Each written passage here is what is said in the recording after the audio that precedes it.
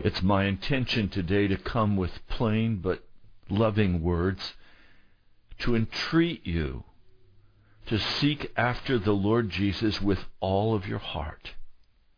We have lived in much shallowness and worldliness, saying on one side we are Christians, but in our private world, filling ourselves on the husks of the entertainment, filling ourselves, as Pastor David Wilkerson would say, on the straw and the apples of Sodom and Gomorrah.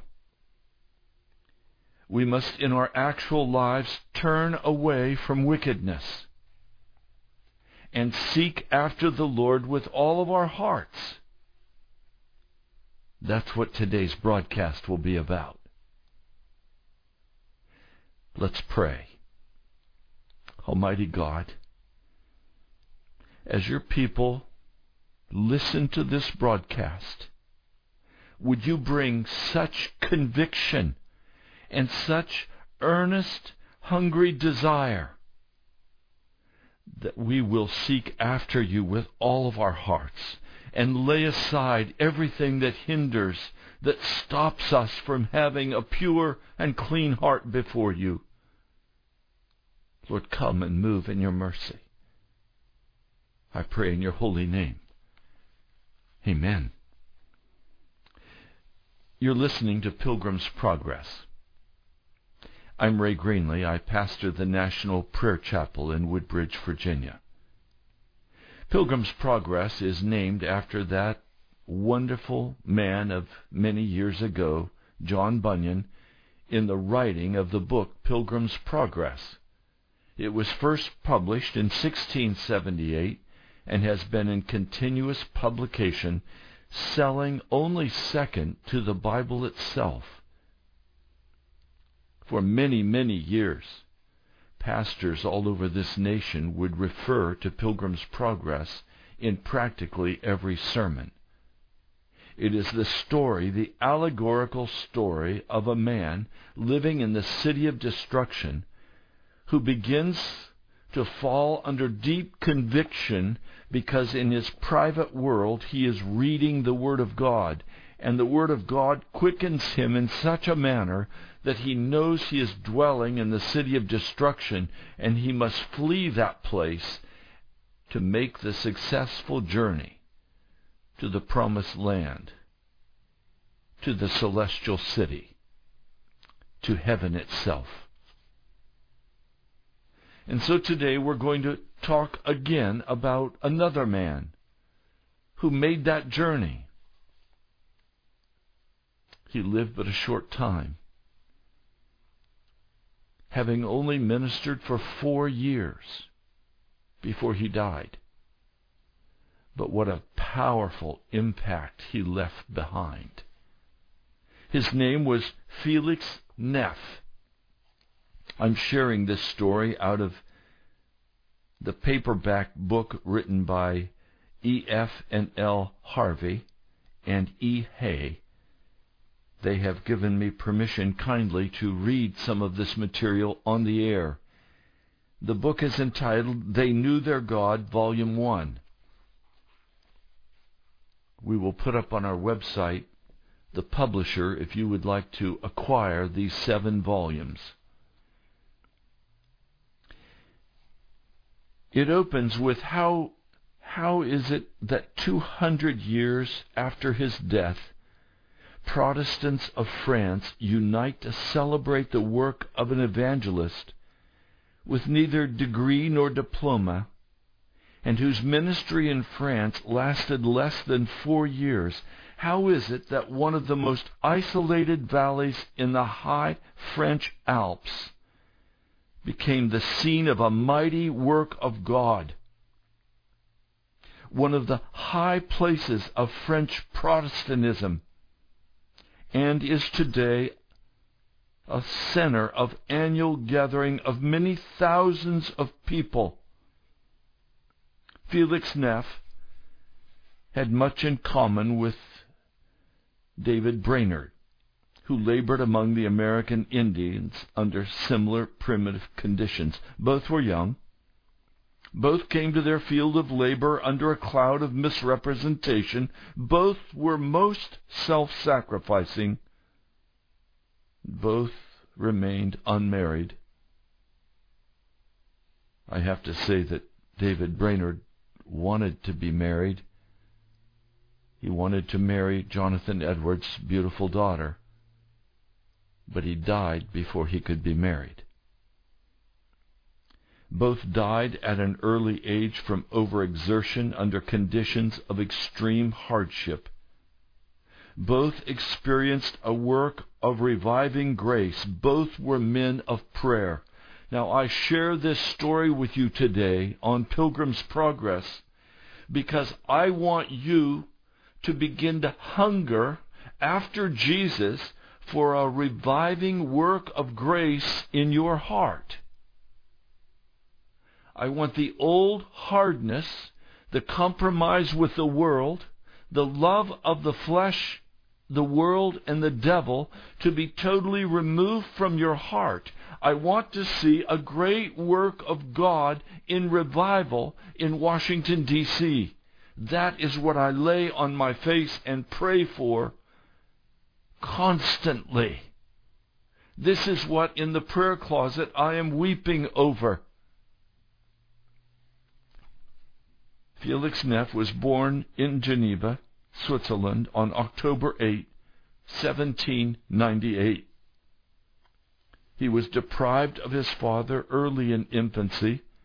His mother, although a professed deist, never interfered with her son's early love for the church. Although her means were limited because of widowhood, she gave him everything possible for his mental development. Tokens of motherly affection were withheld from him save in his sleep, as she wanted to inculcate many qualities in him. This was not a mother who turned him into a mama's boy. He was a man's man.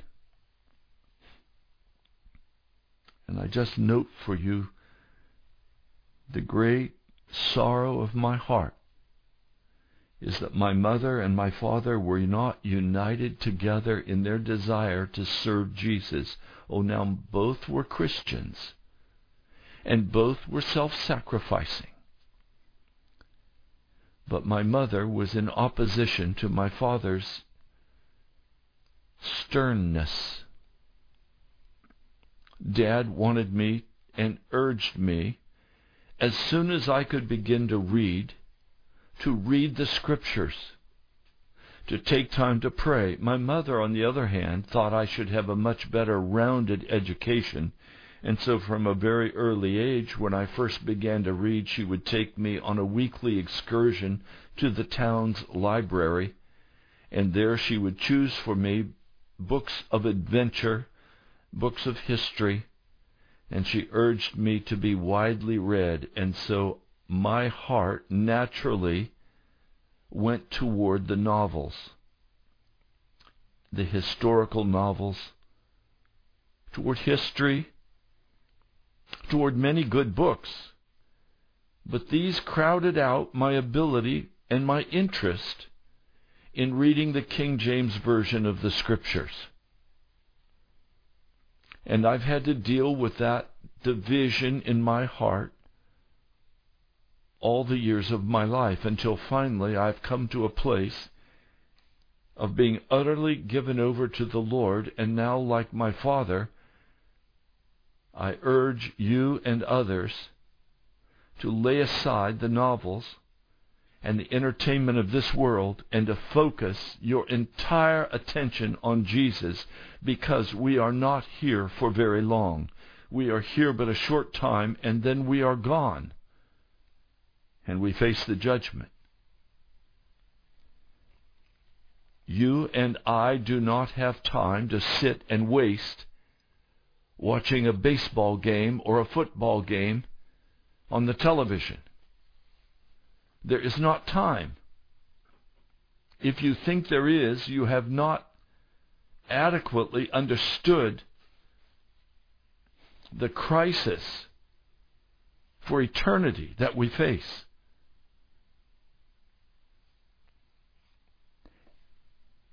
Mrs. Neff said, "I followed the world, and my union with a man of brilliant parts and skeptical opinions soon ended in making me, like himself, a deist, an habitual and deliberate neglecter of public worship.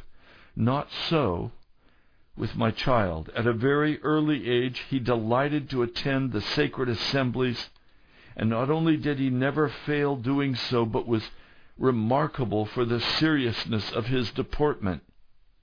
Happily, he never asked me why I did not go with him to the house of God." Felix was self-taught in botany, history, and geography. From his pastor he gained some knowledge in Latin. He was gifted with a most retentive memory, truthful to a fault, but was strong-willed and haughty. Because of the local village schoolmaster lacking a proper education, his mother became the tutor to her son. Before the lad was 13, they moved. Felix had by this time exhausted the library of which their home could boast, as well as many other books his mother could acquire for him. An effort to locate him in a good school failed in its endeavor, as employment was most difficult to secure. The teenage lad occupied his leisure hours studying insect life and trees, and wrote a treatise on them and on their care. He also continued his mathematics and his Latin studies. He read the philosophers from the age of 8 until he was 16. But their infidel arguments did not seem to affect him or turn his life. God was preparing his instrument. His mother writes, "I always had left him to follow his own inclinations. At last, I saw not the hand which controlled us both, leading me to send him to this good pastor, who soon appreciated his character and anxiously wished that he would be of service to him. His endeavors were, however, fruitless, and we became nearly destitute of financial resources. He advised my son to enter the army." Here, by his seriousness and application to work, Felix was rapidly advanced in the rank of sergeant, much to the chagrin of those who had been training much longer. His captain once said to him, "You leave nothing for the soldiers to do. You have no idea of commanding." "It is the best and surest way of commanding," replied the youth. From an early age he had fixed ideas of the evils of the world. "Do you think there is no amusement at a theater?" queried a friend. "Oh, on the contrary, I think there is much too much," was the reply. A growing conviction that the spring of all of his actions were selfish caused him in deep distress to pray, "O my God, whatsoever thou art, make me to know thy truth. Vouchsafe to manifest thyself to me." He began a diligent study of the Bible, as it seemed to him that no other book could unlock the mysteries regarding the unregenerate state of the human heart. To him as yet, however, God was a stern judge, not a merciful Father. Now, I want to share with you that from my perspective, the modern church has turned and believes now that God is not a stern judge. They believe that God is a merciful Father, but they are utterly unaware of the mysteries regarding the unregenerate state of the human heart, that is, of the sinfulness of the human heart. And then the lie comes that you can still walk in your sin and be saved because God is this merciful Santa Claus in the sky. That God's grace covers your sin, and so there is no conviction of sin today because we believe the information we have covers the lack of private righteousness. This is a sin of the most serious kind, and it blocks you from entering into true salvation. And if you believe this lie, and you have no interest in understanding this sinful nature and having it removed, you will surely be lost in the knowledge you have, and you will find yourself in the last day cast into the fires of hell. I'm sharing with you stories of men who understood the seriousness, as John Bunyan did with Christian, the seriousness of an unsaved heart, of a heart given to sin and to wickedness. You must understand this and not turn aside to some cheap and easy believism that somehow is supposed to release you from the penalty of sin by the blood of Jesus while leaving you in your sinful condition. God wants to give to you, my brother, my sister, a pure heart. A heart that is not of sin, but is of righteousness. It is all a gift of God. But if you do not receive this gift because you do not think you need it, because you think the blood of Jesus covers you like a blanket, and you can continue walking in your wicked heart, you are utterly deceived, and you will be lost. Do you know the difference between truth and a belief? Do you know the difference between a truth and a belief? A belief is absolute. No. Truth is absolute. A belief can change. So you can believe that you're saved and not be saved if you have not matched your life with the truth. Jesus Christ Himself is the truth. And so if you believe today that you're saved because Jesus' blood covers you and you're free to continue walking in wickedness, your belief will not save you. It will condemn you to hell.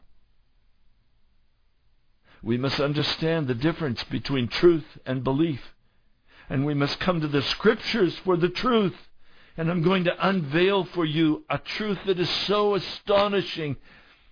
When I saw it this past week, it utterly astonished me. It was such good news to my heart that I was set to singing and rejoicing. Now let me come back. Let me come back to this wonderful man, Felix Neff, as God is now shaping him as a tool. It was through a book, Honey Flowing from the Rock, loaned to him by his pastor.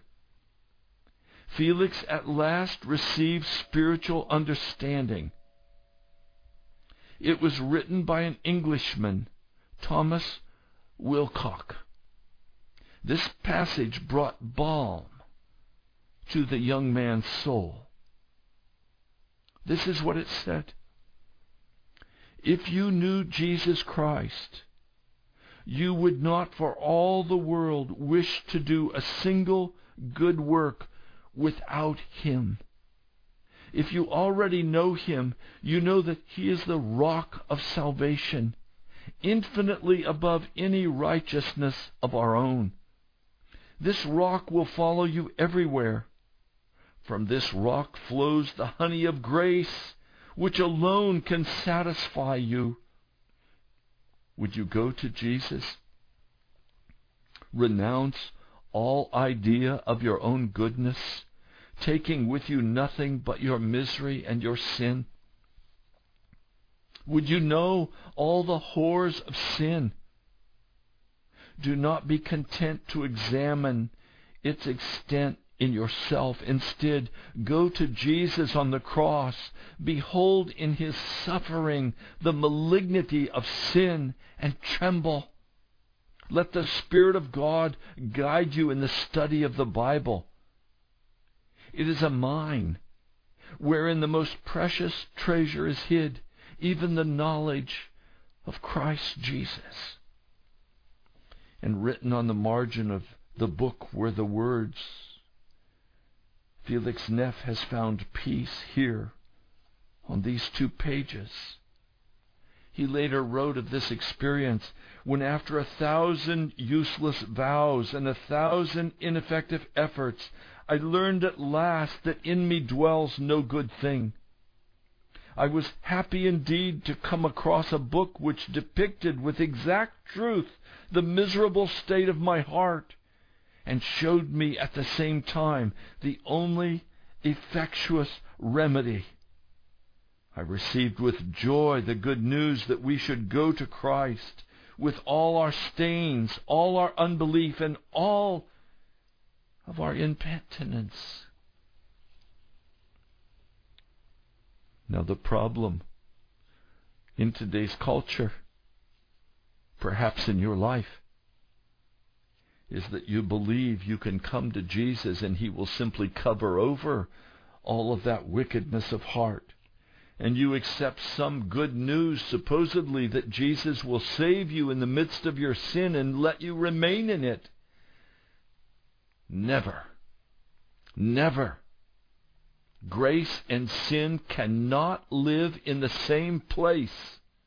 Grace does not bring permissiveness. Grace does not bring an allowance for sin. Grace casts all sin out of the soul of a sinner by the power of the blood of Jesus, by the washing of the Holy Spirit. Although this energetic convert was far from satisfied with the spiritual condition of the National Church of Switzerland, he was not a separatist, and sought by holding Bible studies and prayer meetings within the established church to deepen its spiritual life. During the day, Felix would work in the vineyards, and at evening he would speak to peasants gathered to hear him. Speaking of his labors in Switzerland, he writes, "I spoke of evangelical simplicity in opposition to barren theology. The whole of this canon seems preparing for a great revival, at least if one may judge by the agitation of Satan. I've already been holding 13 prayer meetings in 7 different villages, and they have been attended by half the population of the place. In the intervals, I visit all the pious Christians in their own homes, and those who are still yet inquiring." He saw clearly that the world would tolerate its followers professing merely a belief in the Bible, but would severely punish those who sought to govern their lives by its precepts. Therefore he spoke everywhere of the necessity of separation from the world. These unpopular tenets, which the young exhorter held and taught, first surprised and then enraged the ministers, the pastors, who would not allow any religious teaching not under their direct supervision. In a conversation with the local deacon, he defended his position. Felix Neff said, "I remarked that I could not see how prayer meetings carried on without any regular system, without a liturgy, or without the celebration of sacraments, could be in any way detrimental to the interests or tranquility of the established minister," adding that either the established minister receives his authority from man or from God. If he receives it from man, we have no occasion to respect it as divine. if he receives it from God, let him prove that he does so by respecting all that God does to promote the advancement of his heavenly kingdom, and not place himself at a point of criticism of God. Now, ill health forced Felix Neff to leave Jura without delay, and the opposition to his prayer meetings caused him to record in his diary on January 10, 1821, "I have just received permission to remain till the 5th of April. Many are very angry, but heretofore government tolerates me, and the Lord appears to have opened many hearts." A province brought him to the notice of a pastor Blanc, B-L-A-N-C, pastor of Mems in France. An interview was arranged, and Neff observed, "I informed him that I never pursued any regular course of study, and that I could certainly never be ordained at Geneva. He did not seem to think the worse of me for this, and invited me to visit him at Mems. He even would like me to pass some months there in the absence of his assistant." At 24 years of age, Felix Neff left his native Switzerland for France, where the few Protestants were poorly provided with clergy.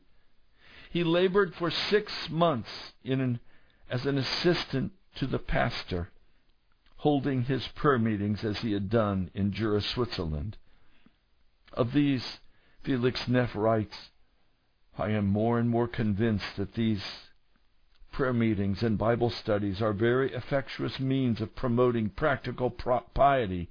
They encourage mutual confidence, humility, simplicity, and brotherly love. It is an air of pride and presumption to suppose that we have nothing to do with the spiritual affairs of our brothers. On the contrary, we are all members of the same body, and therefore members of one another. And if one of the members suffer, all of the members suffer with it. I know by experience that the dead and lifeless state of which we all complain is occasioned by our own fault. We either do not pray, or we are not persevering in our prayer. Our heart naturally is at a distance from God. It is not a single step that will bring us near to Him, and neither will a few minutes of cold prayer suffice to support our souls." I want to just agree with him, please. If you do not understand this, you will never find your heart satisfied in Jesus. Instead, religion will be something of an add-on to an already full life, and you will find your satisfaction in the enjoyment, in the entertainment of this world. You will be a churchman or a churchwoman. You will focus on the traditions of the church. You will focus on Lent and Easter and all the other events in the church calendar. You will do the prayers. You will go through the rituals. But your heart will be cold toward Jesus because you have no inner life. Everything is external. Now, in 1822, the young evangelist moved to Mems, and he assisted this pastor Blanc, B-L-A-N-C, in instructing those who were coming to know Jesus. They numbered 70 people. Once a week, the young assistant visited them, only 1/5 of whom resided at Mems, the remainder being scattered in 20 different villages in almost impassable country. He was very disappointed to discover, as he puts it, not one single ripe ear of corn in so large a harvest field, and he bemoaned the worldly spirit which predominated. I've preached on this radio year after year, and yet I find almost not one single ripe ear of corn. I don't find people responding I don't find them coming to the prayer chapel earnestly seeking after Jesus. Oh yes, a small remnant do. But what about you? What about all the others? Are you content to continue being a part of the worldly denominational church or the entertaining independent church? Are you content to enjoy the entertainment of the world, even the entertainment of the world that's been brought into the church? Is there no hunger in your heart? Is there no crying out in your spirit for more of Jesus? Are you content to be simply a church man or a church woman? Are you content to just be a worldly person with spray-painted Jesus on the outside? Or is there a deep hunger in your heart that you could have that heart made clean and pure by the blood of Jesus? I find very little spiritual life in Washington, D.C. I find much religion. I find much organization. I find much shouting and spitting. But I find almost no true spiritual life in this city. I cannot help thinking that the churches of this day are far too content with their worldliness.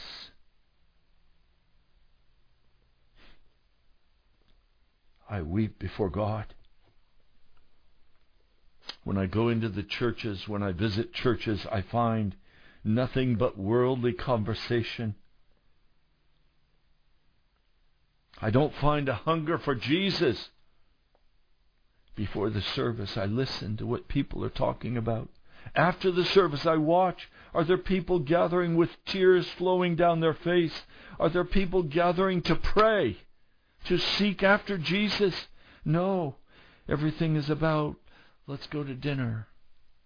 Everything is about, what about that football game? What about that baseball game? What about March Madness? I find almost no spiritual life in Washington, D.C. Oh, the churches are prospering. They're full and overflowing. And the cheap, trite words of the false gospel are spoken that say you can live in your sin and still be saved, that Jesus loves you unconditionally. Can I tell you something? If Jesus loved you unconditionally, there would be no such thing as hell. How could he send someone to hell whom he loved unconditionally? Do you think the Lord loves the devil unconditionally? Do you think he loves the devil's children unconditionally? Oh, he loves them. He loves the whole world. John 3:16. But he doesn't love them in a way that allows them to continue to walk in wickedness. And in the end, he will cast every wicked person into the fires of hell.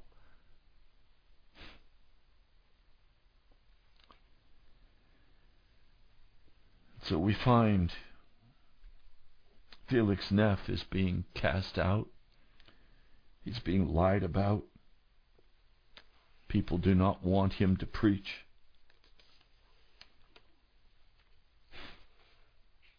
And finally he says, I'm going to go to a place. I'm going to go to a place where I will be the only pastor, where I will not have to face the wrath of other pastors. I'm going to go to the Alps. I'm going to go to the high mountain peaks of the Alps. And at the age of 26, he began the work for which he is most remembered. He went to find the scattered flock of God. He traveled in some of the most dangerous and desperate places. One of his journeys described in his journal will give us some conception of the difficulties of travel. The day was stormy. The villagers entreated the young minister not to cross the mountain pass in such horrible weather. But Neff, feeling he must preach at the village that was highest in the Alps, hired a guide, and armed with a large stick approached the mountain. He writes, "It requires the pen of a poet to describe the awful and magnificent scenery. We were knee-deep in snow. A storm of hail, driven by sharp wind, accompanied the repeated claps of thunder and the rolling of the avalanches falling from the highest rocks. The lightning flashed above and below, and the drifts of snow threatened to overwhelm us. Happily, all this storm was at our backs, and there was no precipice near us. We therefore were in no real danger. At last we reached the mountain where we found the snow was still 3 feet deep, and the wind howling. We arrived at the descent, and I then dismissed my guide and continued to descend, till up to my knees in snow a fog arose, and I could just see the points of the rocks guided with the rays of the sun. I then sang the verses of a hymn, and quickening my pace, I discovered the tracks of some sheep driven into the valley by the snow, and I arrived by daylight at the village. And they were not just a little surprised to see me." In a letter to a friend, he described the historical and moral setting of the people for whom he now was to work. This village, the highest in the valley, is celebrated for the stout resistance which its inhabitants for more than 60 years made against the encroachment of the wicked Church of Rome. They are the literal, unadulterated descendants of these brave people who never bowed their knees to Baal. The remains of forts and walls which they built to prevent the enemy from surprising them are still to be seen. And the almost inaccessible nature of the country was also a great means of their preservation. The population of this village is entirely Protestant, as well as that of other villages of the valley. The aspect of this country, at once dreadful and sublime, which afforded a shelter to truth while the rest of the world lay in absolute darkness.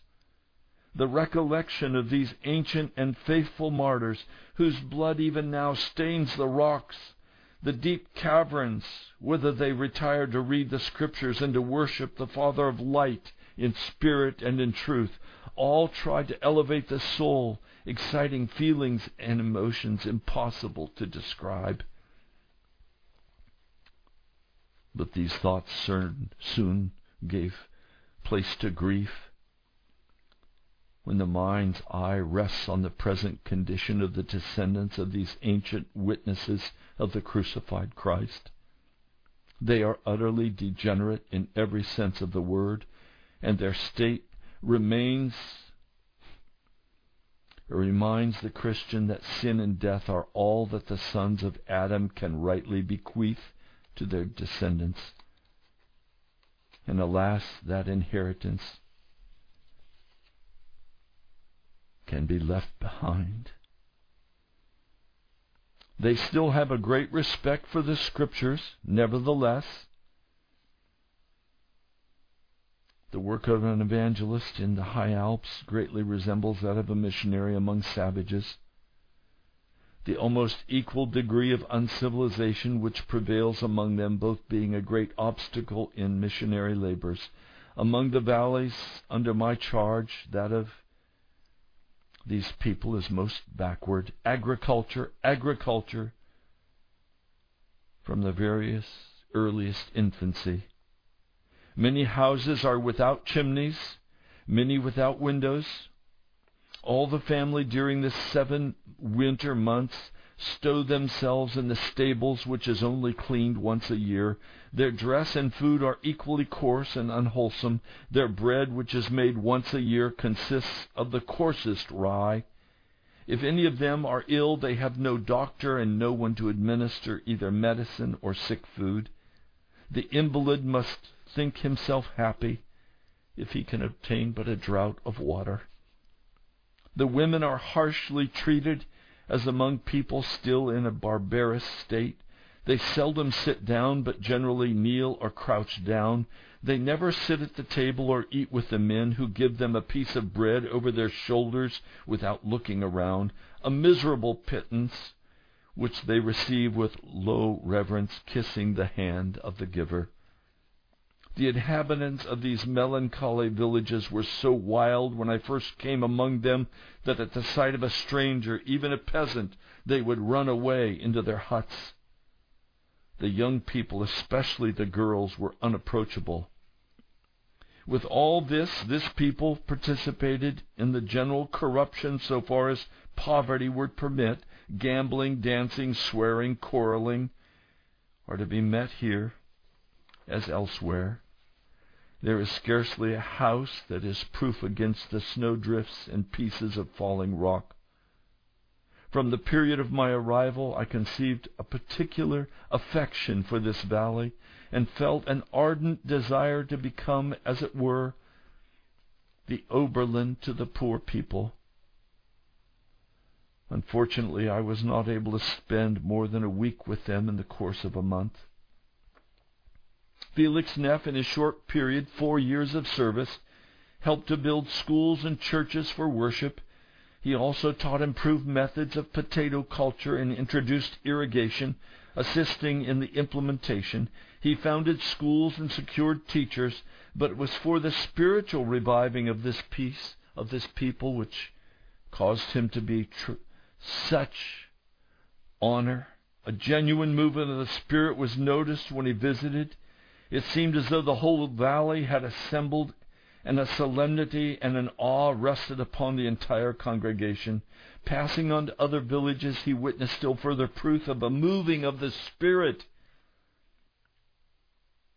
Oh, my brother, my sister, I am praying for the moving of the Spirit in your heart. I'm praying that you will become so convicted about the lack of a pure heart, a lack of consecration, a lack of the love of God in your heart for the lost. I'm praying for a moving of the Spirit in Washington. I don't care to go to the big celebrations and the big meetings and the big prayer meetings. They're devoid and empty of the presence of the Spirit of God, because there is a lack of righteousness, a lack of purity, a lack of casting off the world and the things of the world. He writes, all the people seem to give themselves up to reading, meditation, and prayer. The young people especially seemed animated by a Holy Spirit. A heavenly flame appeared to have communicated itself from one to another. I had scarcely 30 hours rest during the entire week. Struck with astonishment at the ardent suddenness of this awakening, I could scarcely believe my senses. Even the rocks, the cascades, and the ice seemed inspired with life, offered up to my eye a less dismal and gloomy prospect from before. This wild country had become dear and delightful to me, now that it has become the habitation of Christian brothers and sisters. He writes, it was not till the spring of 1828 that I first began to perceive my stomach weakening by the coarse food and the irregularity of my meals, and perhaps in some degree, too, by the uncleanness of the cookery utensils used in this country. My constant alpine journeys were both painful and dangerous on account of the severity of the winter weather. Constant internal pains and indigestion obliged me to observe an abstinence but ill-suited to the fragile and hard cold to which I was exposed. The fatigue, a sprained knee brought on by walking across the fragments of the immense avalanche, soon arrested my course about the end of March. I soon perceived that it was absolutely necessary for me to seek medical assistance which with all their goodwill these poor mountaineers could not give me. So in 1827, at only 29 years of age, the sick man left his beloved people for Geneva. After the first few months of rest, he rallied so much that people did not believe him to be ill, but a relapse set in about spring. It altered him so much the old friends scarcely knew him. The strangers took his mother for his wife, although she was 67.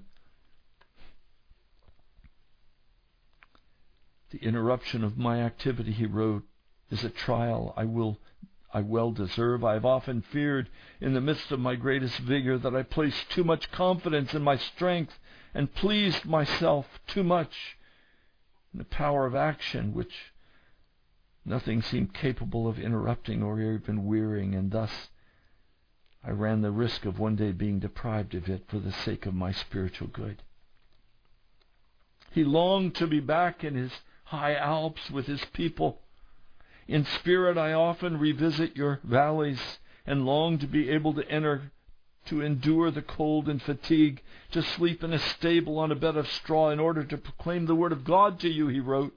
My words have often wearied you, and my plainness of speech has often offended you, and many of you saw me depart with joy.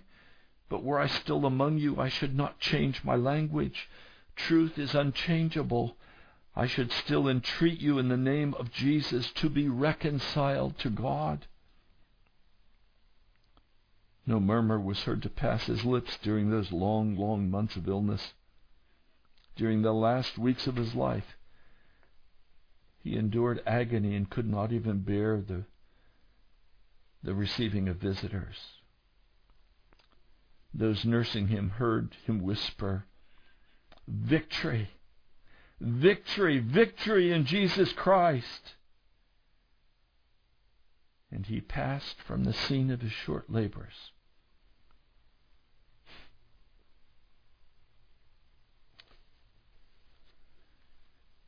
Writing about this incredible man, Pastor Blank, B-L-A-N-C, wrote, I have often told you why you find it so difficult to endure the hard contempt and the wickedness of the world. It is because you cannot bring yourself to believe that thus it must be.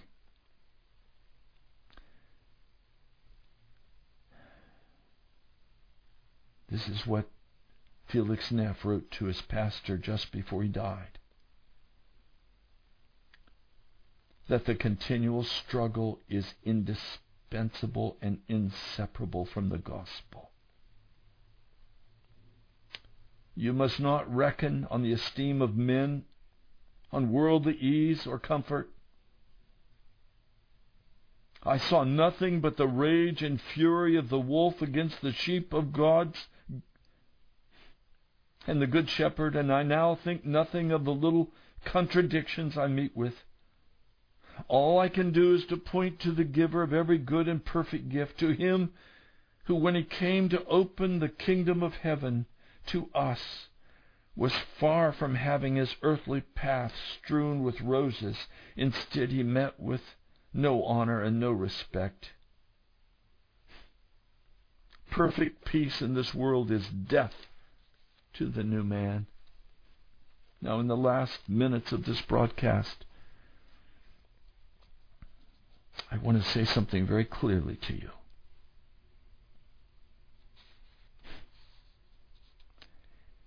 Spiritual life becomes feeble and weak, and you are left with nothing but religion. Evil arises from the neglect of prayer, the reading of Scripture, and meditation by too much time in front of the television and too much time enjoying the entertainment of the world. You are, many of you, content to know these things without practicing them. Many of you say, I know what you're saying, Pastor. I know the theology. But do you practice what I'm speaking of? You speak of the grace of God, but do you seek the true grace of God, not the cheap, greasy grace of covering over sin? Do you seek the true grace that will cast every sin from your heart? Do you cultivate a close communion with Jesus? Are you a Christian in your private life? Do you seek Jesus in your closet? It is vain to expect to find God at the church if He does not walk with you to the church. The source of life is not in ourselves. It is in God. It is in proportion as we neglect to apply to this source by prayer and reading and meditation. And we shall become, and many of you are, absolutely dry, unfruitful. Jesus said, "Abide in me." It is not given to any creature to have life in itself. It is only in proportion as Christ dwells in us and we in Him that we have any real life in us at all.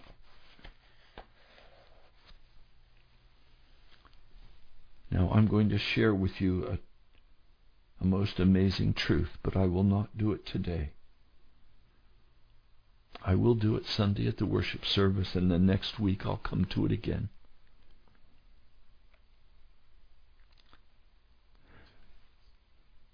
God wants to dwell with you.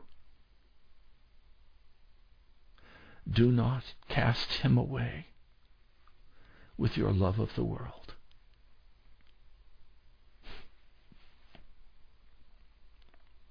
Almighty God, my heart is broken and sorrowful at the low level of Christian life in Washington, D.C. We are a people shallow and foolish, given to prosperity and success and entertainment, but having rejected you in the inner place of private life. Sentimental, self-assured, filled with pride. Lord, break it. Break it. Break it, Jesus. I pray in your holy name. Amen. Go to our webpage, please, nationalprayerchapel.com. You can listen to this broadcast again. It's on the internet. It's at the YouTube. It's on a podcast. Will be soon. Share it with a friend. You've been listening to Pilgrim's Progress. I'm Ray Greenlee. I pastor the National Prayer Chapel in Woodbridge, Virginia. If your heart is hungry for heart purity, come to the prayer chapel. God bless you. I love you. I'll talk to you soon.